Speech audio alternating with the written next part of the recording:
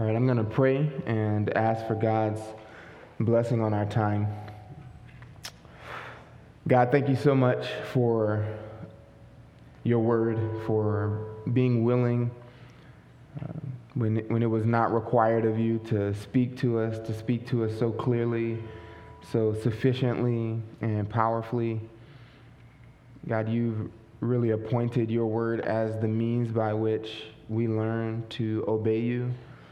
This is the means by which we are instructed by you, and your word is all the hope we have. We would be completely adrift and lost without the clarity that your word provides. So as we turn our attention to it now, I do pray that you would be honored by the next hour, that you would be pleased to draw near to us as we draw near to you through what you've said. Grant us clarity so that we might be more obedient and honor you with our lives. We pray in Christ's name. Amen. Well, this is the fifth and final installment to this series, Blood for Clarity. And we opened this series looking at 1 Kings chapter 22, the story of a powerful prophet of God who stood on the clarity of God's word. And as a helpful contrast and way to round out everything we've said thus far, I thought it would be helpful to look at another prophet who did the exact opposite, who allowed God's word, God's clear word to him to be obscured. In both of these events, what ends up happening to the prophet is the same. They both lose their lives. But as we saw with Micaiah in 1 Kings chapter 22, he lost his life in a noble way because he stood with God and stood on God's clarity. This prophet that we'll see did the exact opposite with similar results. He lost his life by not God's clarity, but by allowing God's clarity to be obscured. And so open your Bibles to 1 Kings chapter 13. 1 Kings chapter 13.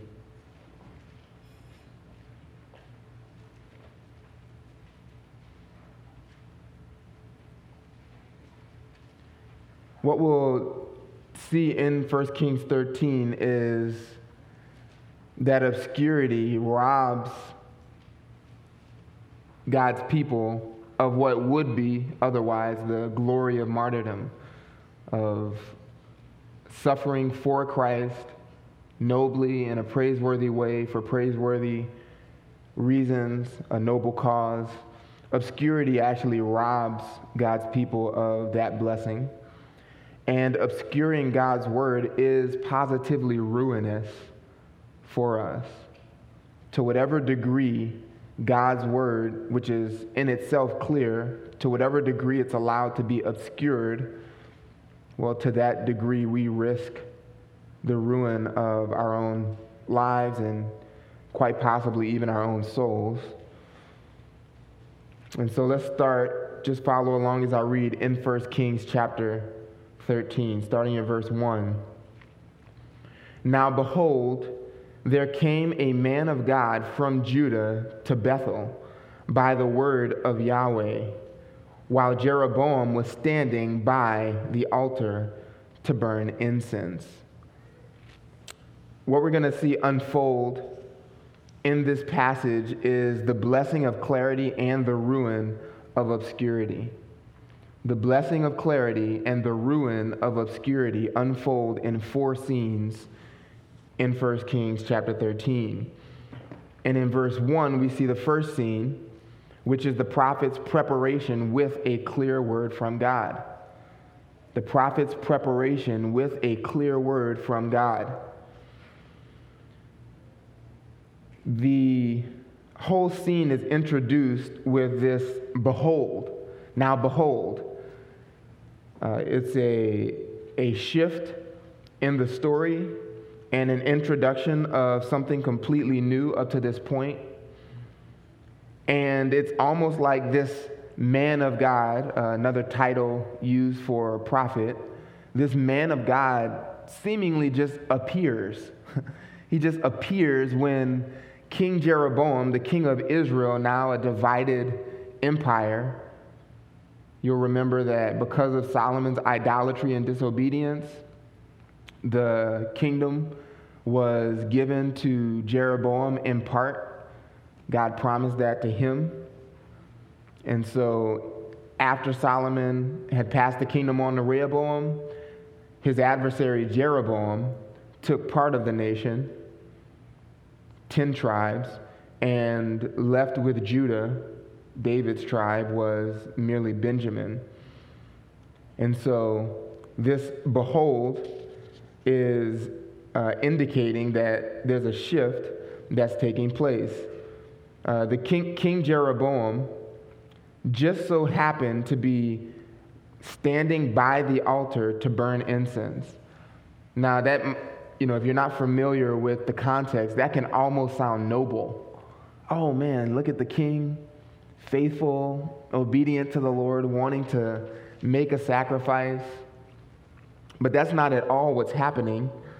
If you just jump back up a few verses to verse 26, after the kingdom's been divided, Jeroboam, instead of being obedient to the Lord and receiving the promises that were made to him if he were obedient, Jeroboam instead in verse 26 of chapter 12 says in his heart, now the kingdom will return to the house of David.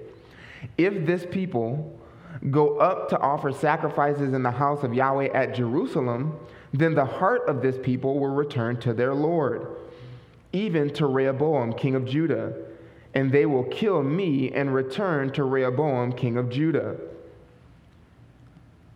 So the king consulted and made 2 golden calves, and he said to them, it is too much for you to go up to Jerusalem.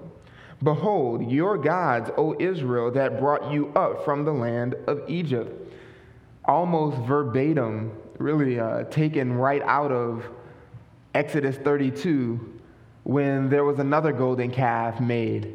And the people said essentially the same thing that we're reading here. Behold, the gods that brought you up from the land of Egypt. It was a lie then, it's a lie now. But he takes these 2 golden calves, he sets one, according to verse 29, in Bethel, and the other he put in Dan. Bethel would have been hardly 10 miles north of Jerusalem, and Dan would have been somewhere between 90 and 100 miles from Bethel. And so what he's essentially done is put one calf at the southern border of what is now this divided kingdom, Israel's territory, and one at the uppermost fringe of Israel's new territory as they've been divided. And so essentially what he's done is made these 2 calves, and then everything else that we read in verses 30 and following, which it's a new priesthood, a system of worship, a new altar. Essentially, he's crafted his own religion, and he's put the headquarters not in one place, but in 2, so that everybody in Israel between Bethel and Dan is now closer to these places of worship than Jerusalem. And so he has catered to the convenience of anyone else who is willing to participate in these idolatrous practices. He has made it convenient for them to worship there instead of what was really Yahweh's house in Jerusalem, in the city of David.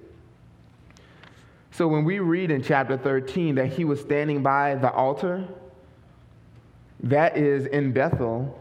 That is the wrong altar, not the one given to Moses and Solomon by God that he approved of, but this is the wrong altar offering the wrong sacrifice to burn incense. This is idolatrous worship that Jeroboam is participating in. And we notice the prophet's preparation because he just so happens, notice where he's coming from, enemy territory, from Judah. He is called a prophet from Judah to go up and confront Jeroboam in this idolatrous practice. He was at the closest 10 miles away from Bethel. But however far he was away in Judah's territory, he just so happens to arrive at the very moment that Jeroboam is practicing his idolatry. And so clearly this was not merely man, but this appearance by this man of God was ordained by God himself. He's been prepared by God. He has heard a clear word from God. He is submitting to that clear word from God, and he is being used by God, even sovereignly directed at the appointed time for this confrontation. The prophet has been prepared with a clear word from God, and he delivers that clear word in the verses that follow. That's the second scene that unfolds here, is the prophet's proclamation of a clear word from God. Verse 2 reads, "He cried against the altar by the word of Yahweh and said, O altar, altar, thus says Yahweh, behold, a son shall be born to the house of David, Josiah by name, and on you he shall sacrifice the priests of the high places who burn incense on you, and human bones shall be burned on you." Then he gave a sign the same day, saying, "This is the sign which Yahweh has spoken. Behold, the altar shall be split apart, and the ashes which are on it shall be poured out." Now the king heard the saying of the man of God, which he cried against the altar in Bethel. Jeroboam stretched out his hand from the altar, saying, "Seize him." But his hand which he stretched out against him dried up, so that he could not draw it back to himself. The altar also was split apart, and the ashes were poured out from the altar, according to the sign which the man of God had given by the word of Yahweh. The king said to the man of God, "Please entreat Yahweh your God, and pray for me that my hand may be restored to me." So the man of God entreated Yahweh, and the king's hand was restored to him, and it became as it was before. This prophet clearly proclaimed what he had clearly received from God. And herein you see the blessing of clarity. He is bold. You see no hesitation in him. There is nothing in his mind to be afraid of, even before the stature of this significant individual, the king of Israel. He is fearless because he knows what he has heard from God. And so as he receives what he's clearly communicated from God, we see that there is no fear to be had here. There is tremendous blessing in the clarity that he produces. Proverbs 28:1 says, "The wicked flees when no one pursues, but the righteous are bold as a lion." The righteous are bold as a lion, even though the wicked flee when no one pursues. The idea there being the one who lives in keeping with God's word possesses an unshakable boldness because he's standing on the clarity and authority of what God has said. That is what we see happening in 1 Kings 13 with this prophet. Some things to note about this proclamation. This proclamation is direct. He speaks sort of past King Jeroboam to the altar itself, to the false worship that's happening, right? The altar being symbolic or representative of the entire system of idolatry. And he says against the altar, what's going to happen to the altar? Behold, a son shall be born to the house of David, Josiah by name, and on you, speaking to the altar, he shall sacrifice the priests of the high places who burn incense on you, and human bones will burn on you.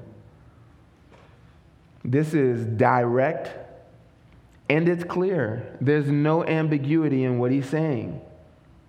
There's nothing left up to the imagination, really, of the hearer. It is clear. This is exactly what's going to happen. Even the person, it possesses a specificity so precise that he names the child. This would have been some 300 years before Josiah ever existed. Says where he's going to come from. He's going to be born of the house of David, so he's going to be a direct descendant of David. And his name is going to be Josiah. This clarity, this prophecy, this word from God was direct, clear, prophetic, and specific. Contrary to the spurious claims to modern day prophecy that we hear about, this is specific, naming the individual. It's accurate. You can jump forward if you wanted to several chapters. In chapter 23, this comes to fruition exactly as it was prophesied. So it's not only direct, clear, prophetic, specific, it's accurate. We see in later chapters that it's eventually fulfilled. All true prophecy is truly fulfilled as it's predicted. But even in this passage, we see that it's confirmed before it's even fulfilled. Before the son that is named Josiah is born to the house of David and fulfills what he says by burning human bones on this altar and destroying the priests who actually sacrifice at that altar. Before then, verse 3 says that he gives a sign that this would in fact occur. And he says, behold, the altar shall be split apart, and the ashes which are on it, that is on it currently right now as the sacrifices are being made, these ashes which are on it shall be poured out. And somewhere between the time that he says that and the scene ends and he leaves, it says, verse 5, the altar also was split apart, and the ashes were poured out from the altar according to the sign which the man of God had given by the word of Yahweh. And so as a sort of proof beforehand that what he declared would be fulfilled, would in fact be fulfilled, he says, here's the sign that everything that I'm saying is going to come true. And then and there, this altar, which probably would have, may have been comprised of by rocks uncut by human hands or fashioned in some sort of likeness like the altar in Jerusalem. So it would have been made of wood and overlaid with gold if that was in fact the pattern that they adopted for this altar. Either way, whether this is something that's man-made with precious metals and wood, or whether it's something that wasn't handcrafted and just compiled by stones, in either case, the material that was used was broken. It was broken apart. And in both passages, in verses 4 and 5 rather, you'll see that the passive is used. It was broken, or it was split, is the wording that was used, meaning it didn't split itself, someone else split it. I think this is a divine passive. These things happen by God himself. This was, in a sense, God's confirmation that this was, in fact, his word coming through this man of God, coming through this prophet. And they got the sign then and there that what he had said would in fact take place at a later date. And so the prophets prepared with a clear word from God. He proclaims that clear word that he had received from God. And then while he is being protected from the king, he's being protected as he proclaims God's clear words. He's being protected from the king's words. It's interesting to note. As Jeroboam is calling for those in attendance, his own protection, to seize this prophet of God, his hand decays in front of him. The same hand pointing at this prophet, it just rots to the point that the muscles don't even work anymore. He can't even bring his arm back to himself. It's interesting to note how hateful he is toward this prophet, because this was not at all his attitude toward the prophet who said, hey, the kingdom's going to be yours, just a chapter earlier. He appreciated that prophet. He wanted to hear that clear word from God. And now that God's clear word has something contrary to say to him, he despises it. Similar to what we saw happening in chapter 22 with Ahab. Wherever a clear word from God is despised, you can bet on it, there is some type of idolatry happening in the heart. There's something in the human heart, there's some desire, some sinful inclination or practice that's being cherished at the heart level that prevents the person hearing the clear word of God from being embraced and loved and welcomed.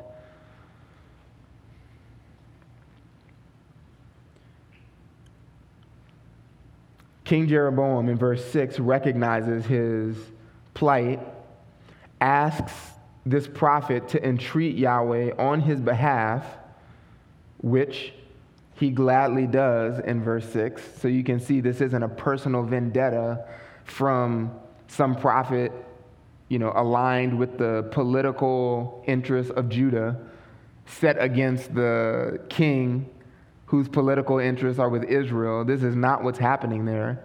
He has no personal beef with Jeroboam. This is purely about God's cause.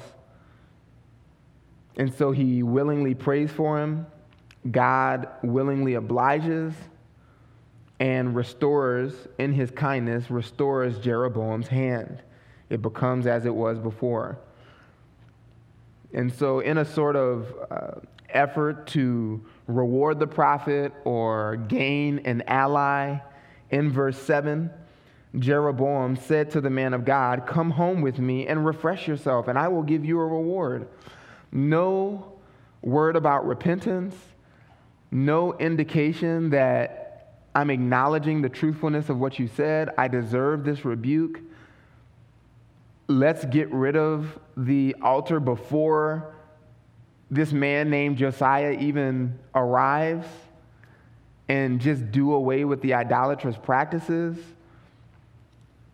But Jeroboam just wants to simply reward this man for restoring his hand.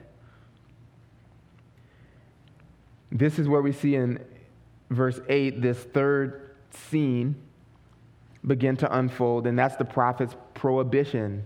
The prophet's prohibition by a clear word from God. Herein, we see clarity just saturating this passage. He's received a clear word. He's delivered a clear word.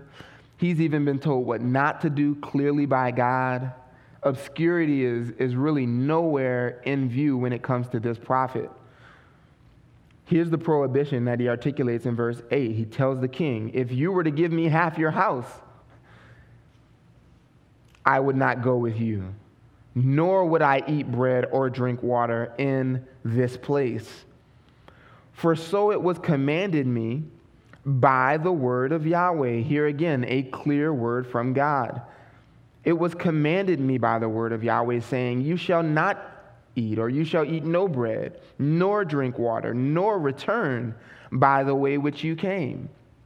So even the path that he came, the path that he took to get from Judah's territory into Bethel, God told him, don't even take that same path back. So the directions are clear. Don't eat, don't drink, don't return in these ways. And so, verse 10, obediently to this prophet's commendation, he went another way and did not return by the way which he came to Bethel. Denies the delicacies of the king, turns away from that, won't even drink water in this place where God's word is despised, won't eat bread in this place where God's word is despised. God's prohibited those things from him, and even goes a different way. So he can't eat, he can't drink water, and he can't return by the same way. So if he took the shortest path to get there, he's got a longer path back into Judah's territory. He could have taken another route and still been within 10 to 12 miles of getting back into Judah's territory. But he is prevented from having any sustenance until he arrives back where he came from. The only thing in sight for this prophet is clarity. And that is good. That is a blessing for him. He is not fearful. There's nothing to be afraid of at this point. There's no disobedience from him in sight. There's only commendable, praiseworthy practices up until this point for this prophet. And it's because there's clarity. There's clarity coming from God's word, and there's clarity obtained by the prophet himself. Well, with this fourth scene, that all changes. Look at verse 11. Now an old prophet was living in Bethel, and his sons came and told him all the deeds which the man of God had done that day in Bethel, the words which he had spoken to the king. These also they related to their father. Their father, this old prophet, said to them, which way did he go? Now his sons had seen the way which the man of God who came from Judah had gone. Then he said to his sons, saddle the donkey for me. So they saddled the donkey for him, and he rode away on it. So he went after the man of God and found him sitting under an oak tree, and he said to him, are you the man of God who came from Judah? And he said, I am. You have to wonder why this older prophet didn't go to Jeroboam. Had he ever confronted Jeroboam? Was he faithful? Why didn't God use him? The text doesn't tell us precisely. But what it does show us is that he's pursuing this younger prophet, and because he's in the same city where the idolatrous practices are happening, this center of worship in Bethel, he's able to catch up to the other prophet within only a few miles. So he's not even out of Israel's territory yet. And just listen to the conversation that ensues between this old prophet and the prophet that has clarity. Verse 15. Then he said to him, once he knows that it's him, come home with me and eat bread. Now, this old prophet's sons have already told him the conversation that took place between King Jeroboam and this younger prophet. So he's already well aware of what God told him when he prohibited him from eating or drinking in this place or returning the same way. So you see the enticement in verse 15 for him to do exactly what God's clear word had prohibited him from doing. Come home with me, eat bread. This prophet, verse 16, said, I cannot return with you, nor go with you, nor will I eat bread or drink water with you in this place. For a command came to me by the word of Yahweh. You shall eat no bread, nor drink water there. Do not return by going the way which you came. In principle, you see the same things that we've talked about the past few weeks happening here. God's word is clear enough to be understood, received, and even explained and articulated after it's been initially given. God's word is clear, and he still has clarity. He's still clear on what God had said by his clear word. And you'll notice how he's introducing what he was told. Verse 17, a command came to me by the word of Yahweh. Verse 2, what we've already read, he cried against the altar by the word of Yahweh. He said, thus says Yahweh, etc. So he's articulating not only what God said, but that God said it. This was by the word of Yahweh, by the word of Yahweh, by the word of Yahweh. Look at verse 18. This older prophet said to him, I also am a prophet like you.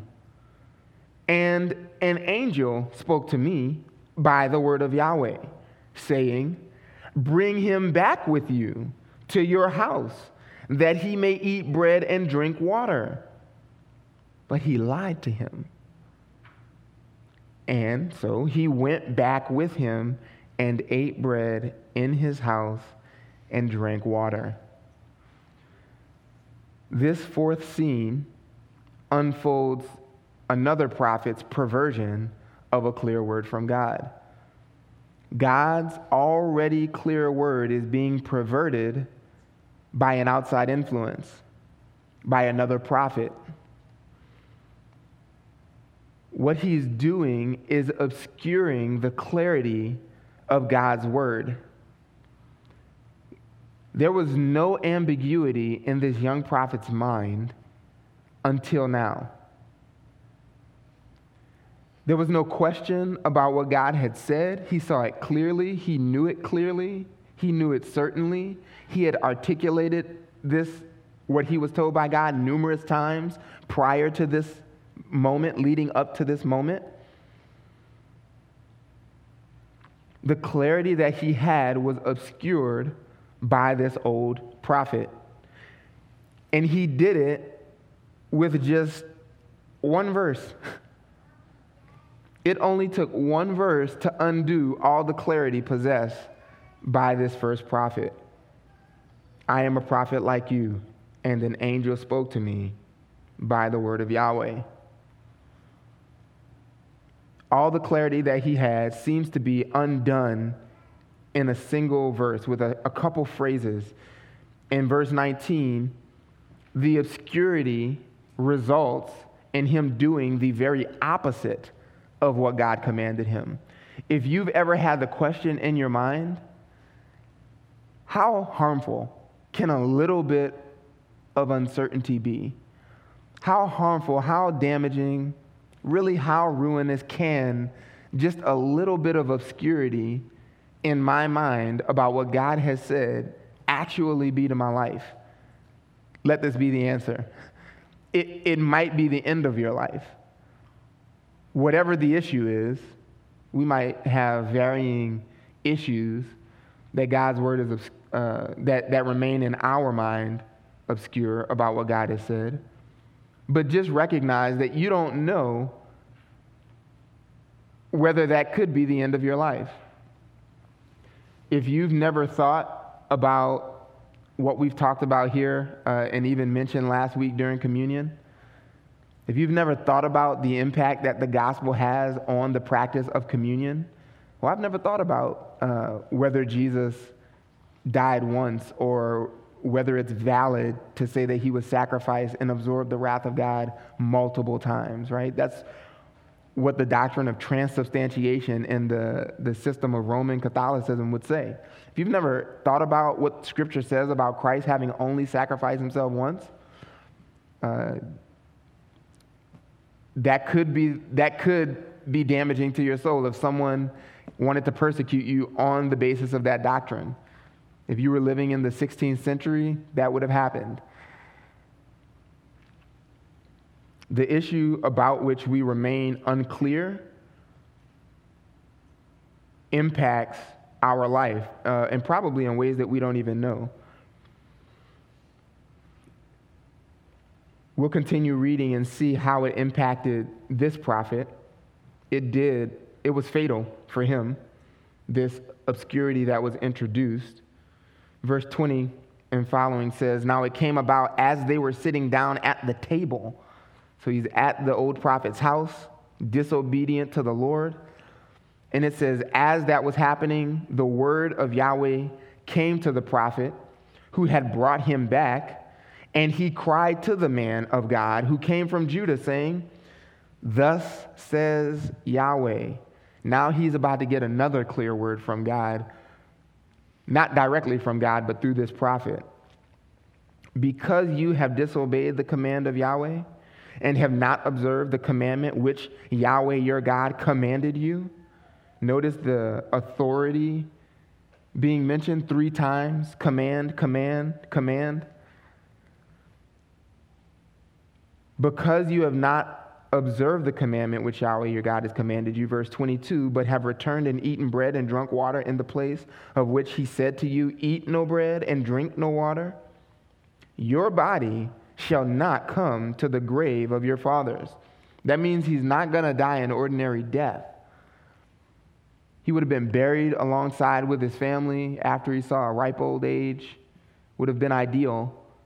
This prophet tells him in prophetic fashion, this will not happen. And you'll notice some of the same things that were characteristic of the first prophet's prophecy. It was direct, clear, prophetic, specific, accurate, fulfilled. Those same things characterize now this second prophecy. It's direct, it's clear, it's prophetic about the future, it's specific, it's accurate, and it's fulfilled eventually. Look at verse 23. "It came about after he had eaten bread and after he had drunk that he saddled the donkey for him, for the prophet who he had brought back.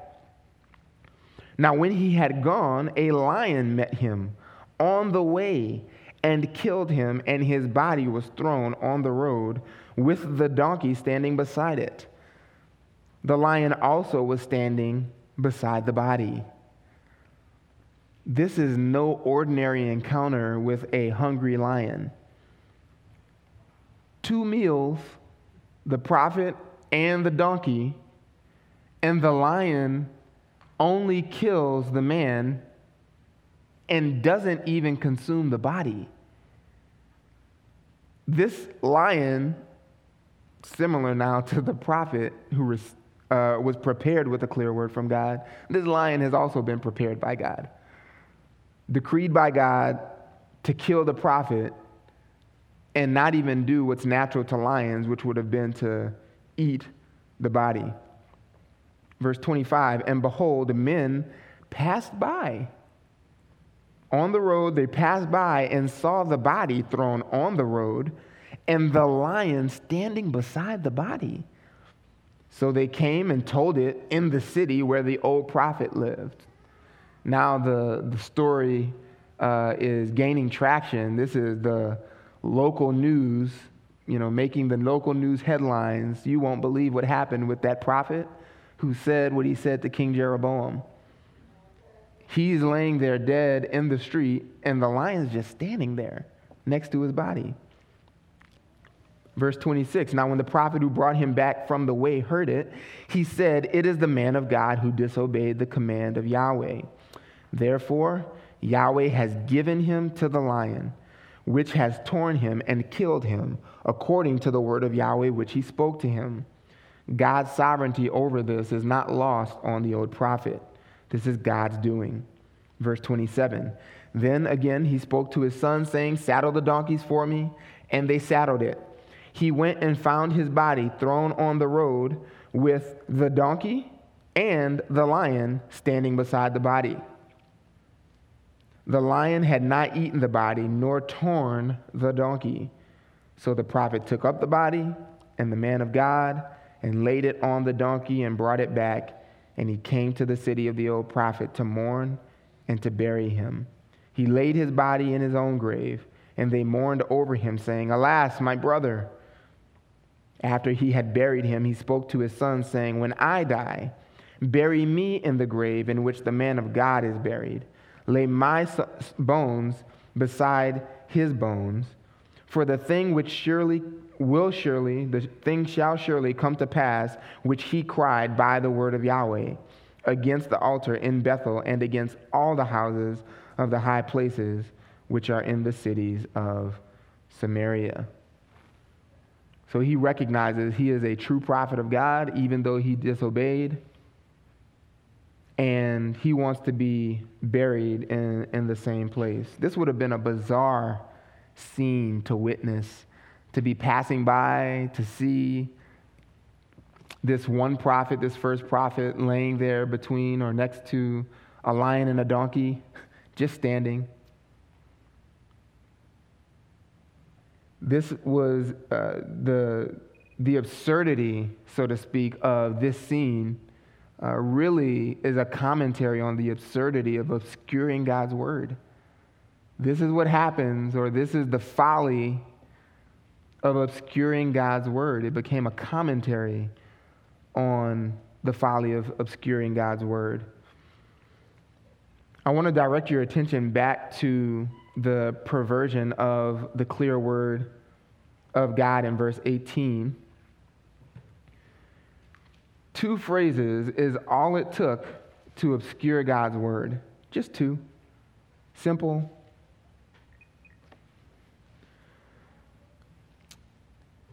The 2 phrases in verse 18, you'll notice, is the old prophet says, I also am a prophet like you. And the other phrase is, an angel spoke to me by the word of Yahweh. Those are the 2 phrases. The first thing, and really these 2 phrases could be captured in the prophet's putting forward his own authority and then outside authorities. His own authority over God's word, and then his or outside authorities to God's word. The first thing that this old prophet does is he establishes his own authority. He recognizes that this man is a prophet, and so he can't just come to him or let him think that he's just an ordinary individual. He needs to make sure that the young prophet knows, I'm a prophet too. Here's my resume alongside yours. The authority you have to speak for God, I have that same authority. So we're equals in that regard. And now that he's established his own authority to be equals with this first prophet, now he can introduce another authority that really exalts itself over the word of God that was already clear, because he says, an angel spoke to me. You'll notice that this is the first time an angel has been mentioned in the whole passage. What did the first prophet keep saying? I received the word from Yahweh. Yahweh said, by the word of Yahweh. Direct revelation from God. Well, this prophet says, I received revelation from God as well, but it came by an angel as well. In addition to what you heard, the way you received the prophecy, I know you have the word of God, but I have the word of God and an angel, something else. The lesson to be learned here really is the introduction of other authorities alongside God's word does not help the clarity of God's word, but it can only obscure God's word. And the same holds true for us. Wherever we have embraced another authority alongside God's word for anything, for your parenting, for your marriage, for life under the authority of your parents, children, for what we should be doing as a church, anything. Wherever you have embraced another authority on par with God's word, then you have, to that degree, introduced obscurity into God's revelation. How could it be any other way? Unless you're willing to say that another authority can be clearer than God, then whenever you embrace that authority alongside God's word, then you've automatically dampened or lessened the clarity of God's word. To say that something else could be on par with God's word in its authority, you would also have to believe that it must be on par or superior to God's word in its clarity.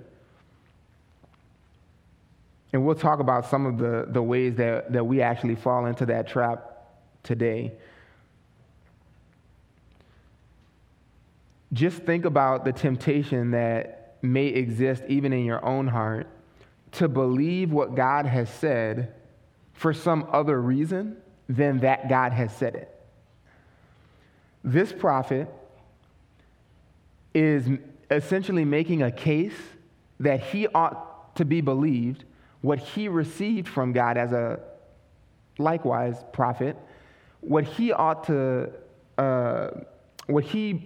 the basis on which he ought to be believed is that he has an additional layer of authority alongside this revelation, an angel. Whenever we do something similar, whenever we say, believe God because, and we give some other reason outside of God's own voice, outside of God's own character, that God said it, we're doing essentially the same thing. We're saying God is worthy of being believed because of some other authority. Think of saying, I believe the Bible because my parents said. Well, the child who believes the Bible ultimately because he trusts his parents, who does he trust most, God or his parents? In that situation, it would be his parents. If my parents said something else, I wouldn't believe God. It means that your trust and confidence are in parents and not God. Or I believe the Bible because of some practical benefit it'll bring to me. I believe the Bible because I know it can fix my marriage, right? God has good ideas about marriage, so because I love marriage more than God, I'm willing to even do whatever God says to fix my marriage. Not for God's honor, first and foremost. The Bible does have lots of good ideas for how to fix a marriage. But if you come to God's word and you believe God's word for that reason primarily, then you have made God worthy on the basis of what he can do for you, your marriage or some other practical benefit. Or maybe even I believe the Bible because it provides the best and most reasonable explanation for what I see happening in the world. You know, somebody could say, of all the options out there, the Bible makes the most sense. Yeah, that's why I believe it. The Bible does make the most sense of all of life. But if somebody believes it on the basis that according to their finite understanding, when they put the Bible on one side of the scale and other things on the other side, they say, I'm going to weigh these things, and whichever one is most reasonable to me, according to my wisdom, that's the one I'll go with. And they test Scripture and say, well, that one has passed the test of my reasoning, I'll believe it. Well, what's the standard in that case? Not God. It's the human individual. And he is arrogant enough in that case to think that he can stand in judgment of God's word and validate or not its credibility. That is arrogant. The Thessalonians did not take this approach, and so they are commended by God through the Apostle Paul. Paul expresses thankfulness about the Thessalonians in 1 Thessalonians 2, verse 13. Listen to what Paul tells this church. For this reason, we also constantly thank God that when you received the word of God, which you heard from us, You received the word of God, which you heard from us. You accepted it, not as the word of men, but for what it really is, the word of God, which also performs its work in you who believe. The person who is worthy of commendation, not condemnation, the person who is worthy of commendation is the one who receives God's word as if it's just God's word. They receive it as if it possesses the clarity, authority, perfection, righteousness, etc., as God himself. The Thessalonians did that. They treated God's word when they heard it from Paul, not like it was Paul's words. They didn't say, man, Paul is so brilliant. He is so articulate. He is so passionate when he speaks. I got to believe what that guy says. No, they heard Paul and recognized that the words coming from Paul's mouth were God's words, and so they believed it because it was God's words. This prophet in 1 Kings 13 would have been wise to hold to that. We make similar mistakes. We can embrace other authorities similar to this prophet, and that's been done for a long time. We talked about even some of those last week. But just think of the outside authorities that we can be tempted to embrace. And whenever we do that, by the way, whenever we embrace outside authorities to as if they're on par with God's word, we have always done what this old prophet did first, which was establish himself as an authority. It has to be that way. Before you embrace anything else as an outside authority, you have already exalted your own understanding as if you possess the wisdom to decide who should stand in judgment of God's word. But whenever we introduce other authorities, this is what's happening, and this occurs all the time in the church.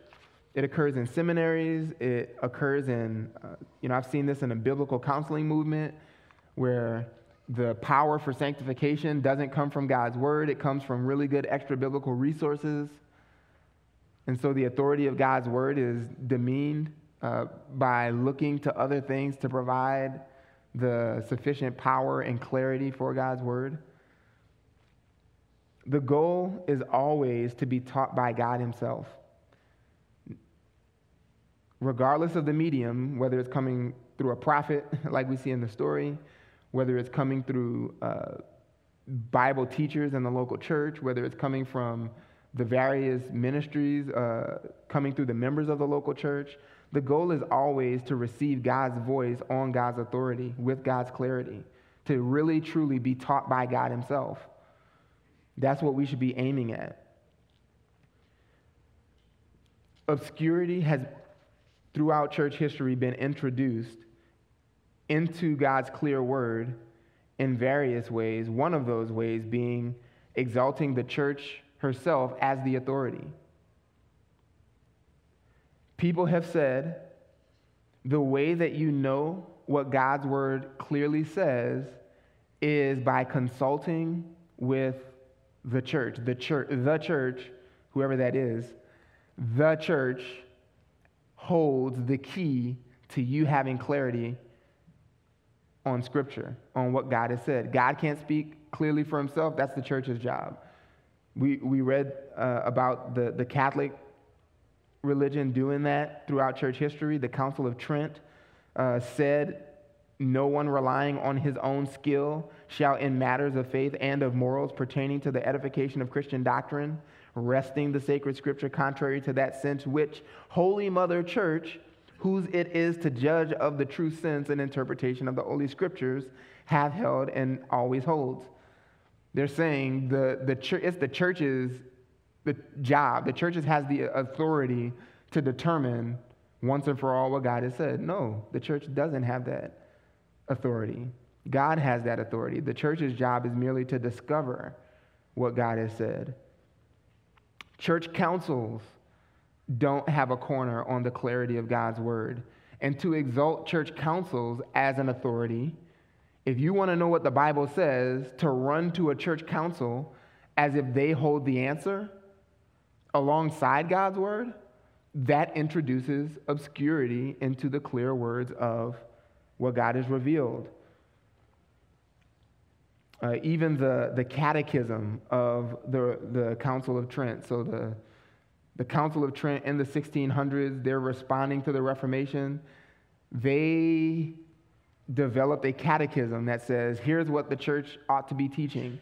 So they systematize this, and the priests in the Roman Catholic system have now a catechism in addition to everything else written to say this is what you have to teach. And it's interesting to note, in the catechism, they actually say, you know what, it's a good idea to translate this into all the common languages of the people. Don't translate the Bible. That's too obscure. We've come up with a catechism that tells you what to teach. Translate that. Obviously, obscurity is what's intended there in introducing that authority. Even creeds, confessions, and statements of faith, they are not clearer than God's word. Have you ever thought about that? Have you ever consulted or thought in your mind, I can't understand this passage? Where I really need to gain clarity is from a John MacArthur commentary, a John MacArthur study Bible. He's got the corner on clarity. And rather than wrestling with the passage, I can gain clarity by reading John MacArthur or some other good resource, a statement of faith. I don't know what to believe about that. What does Grace Bible Church say? Pull up the website. How do you know if that's accurate? How do you know if that's clear? You would have to understand what God has said about it, which brings you right back to the same passages that you might, up until now, be confused about. You've got to do the work and gain clarity. Now, obviously, I'm not discouraging other resources to be helpful in gaining clarity. But it's not true because John MacArthur said it. It's not true because John Piper said it. It's not true because John Calvin or William Tyndale or anyone else said it. You've got to gain clarity from God's word. God's word is clear.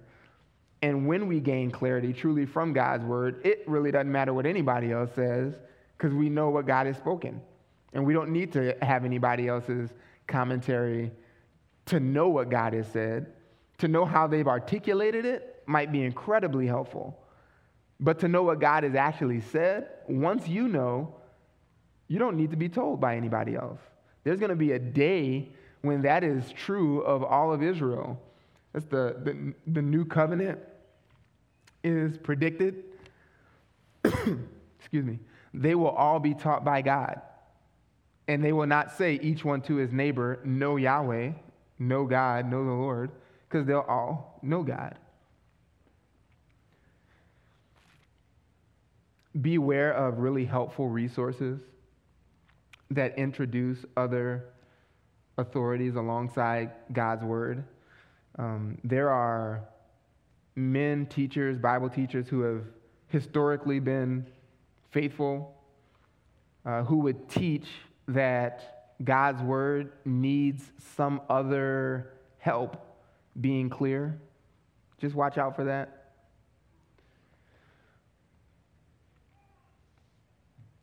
In our day, and I'll just close with this, in our day, the most popular prevailing authority alongside God's word has become ethnicity and culture, cultural upbringing. Your cultural or social location is able to make God's word clear to you, right? You have to be black or experience oppression of some sort to have clarity on what the Bible says about justice. And people who have been historically helpful and sound have bought into that lie. You'll notice the parenthetical words of the writer just simply said, he lied to him. No kidding. He said do something God didn't say do. No kidding. He's lying, pretending to have clarity that he absolutely does not possess. Your cultural upbringing, your social location, your ethnicity is not any problem to God speaking clearly. And if you know what God's word said, it doesn't matter what color your skin is. It doesn't matter where you grew up. It doesn't matter how much affluence you had access to or currently have access to. God has spoken clearly. And so long as you are saying what he has said, then you are safe. You can experience the blessing of clarity and avoid whatever ruin is introduced by obscuring God's word. Let's pray. God, thank you so much for granting clarity, for even being eager to give us clarity from the clarity of your word. You'll tell us in what we'll read in Psalm 19 shortly that the unfolding of your words gives light. I pray that for the members of GBC, that as your words are regularly unfolded, as they are explained, taught with conviction, that you would grant light to those who hear. Help us to maintain purity at the inner life level so that we can have clarity ultimately, so that we can have greater fellowship with you, the very purpose for which you saved us and even created us. And we pray all this in Christ's name. Amen.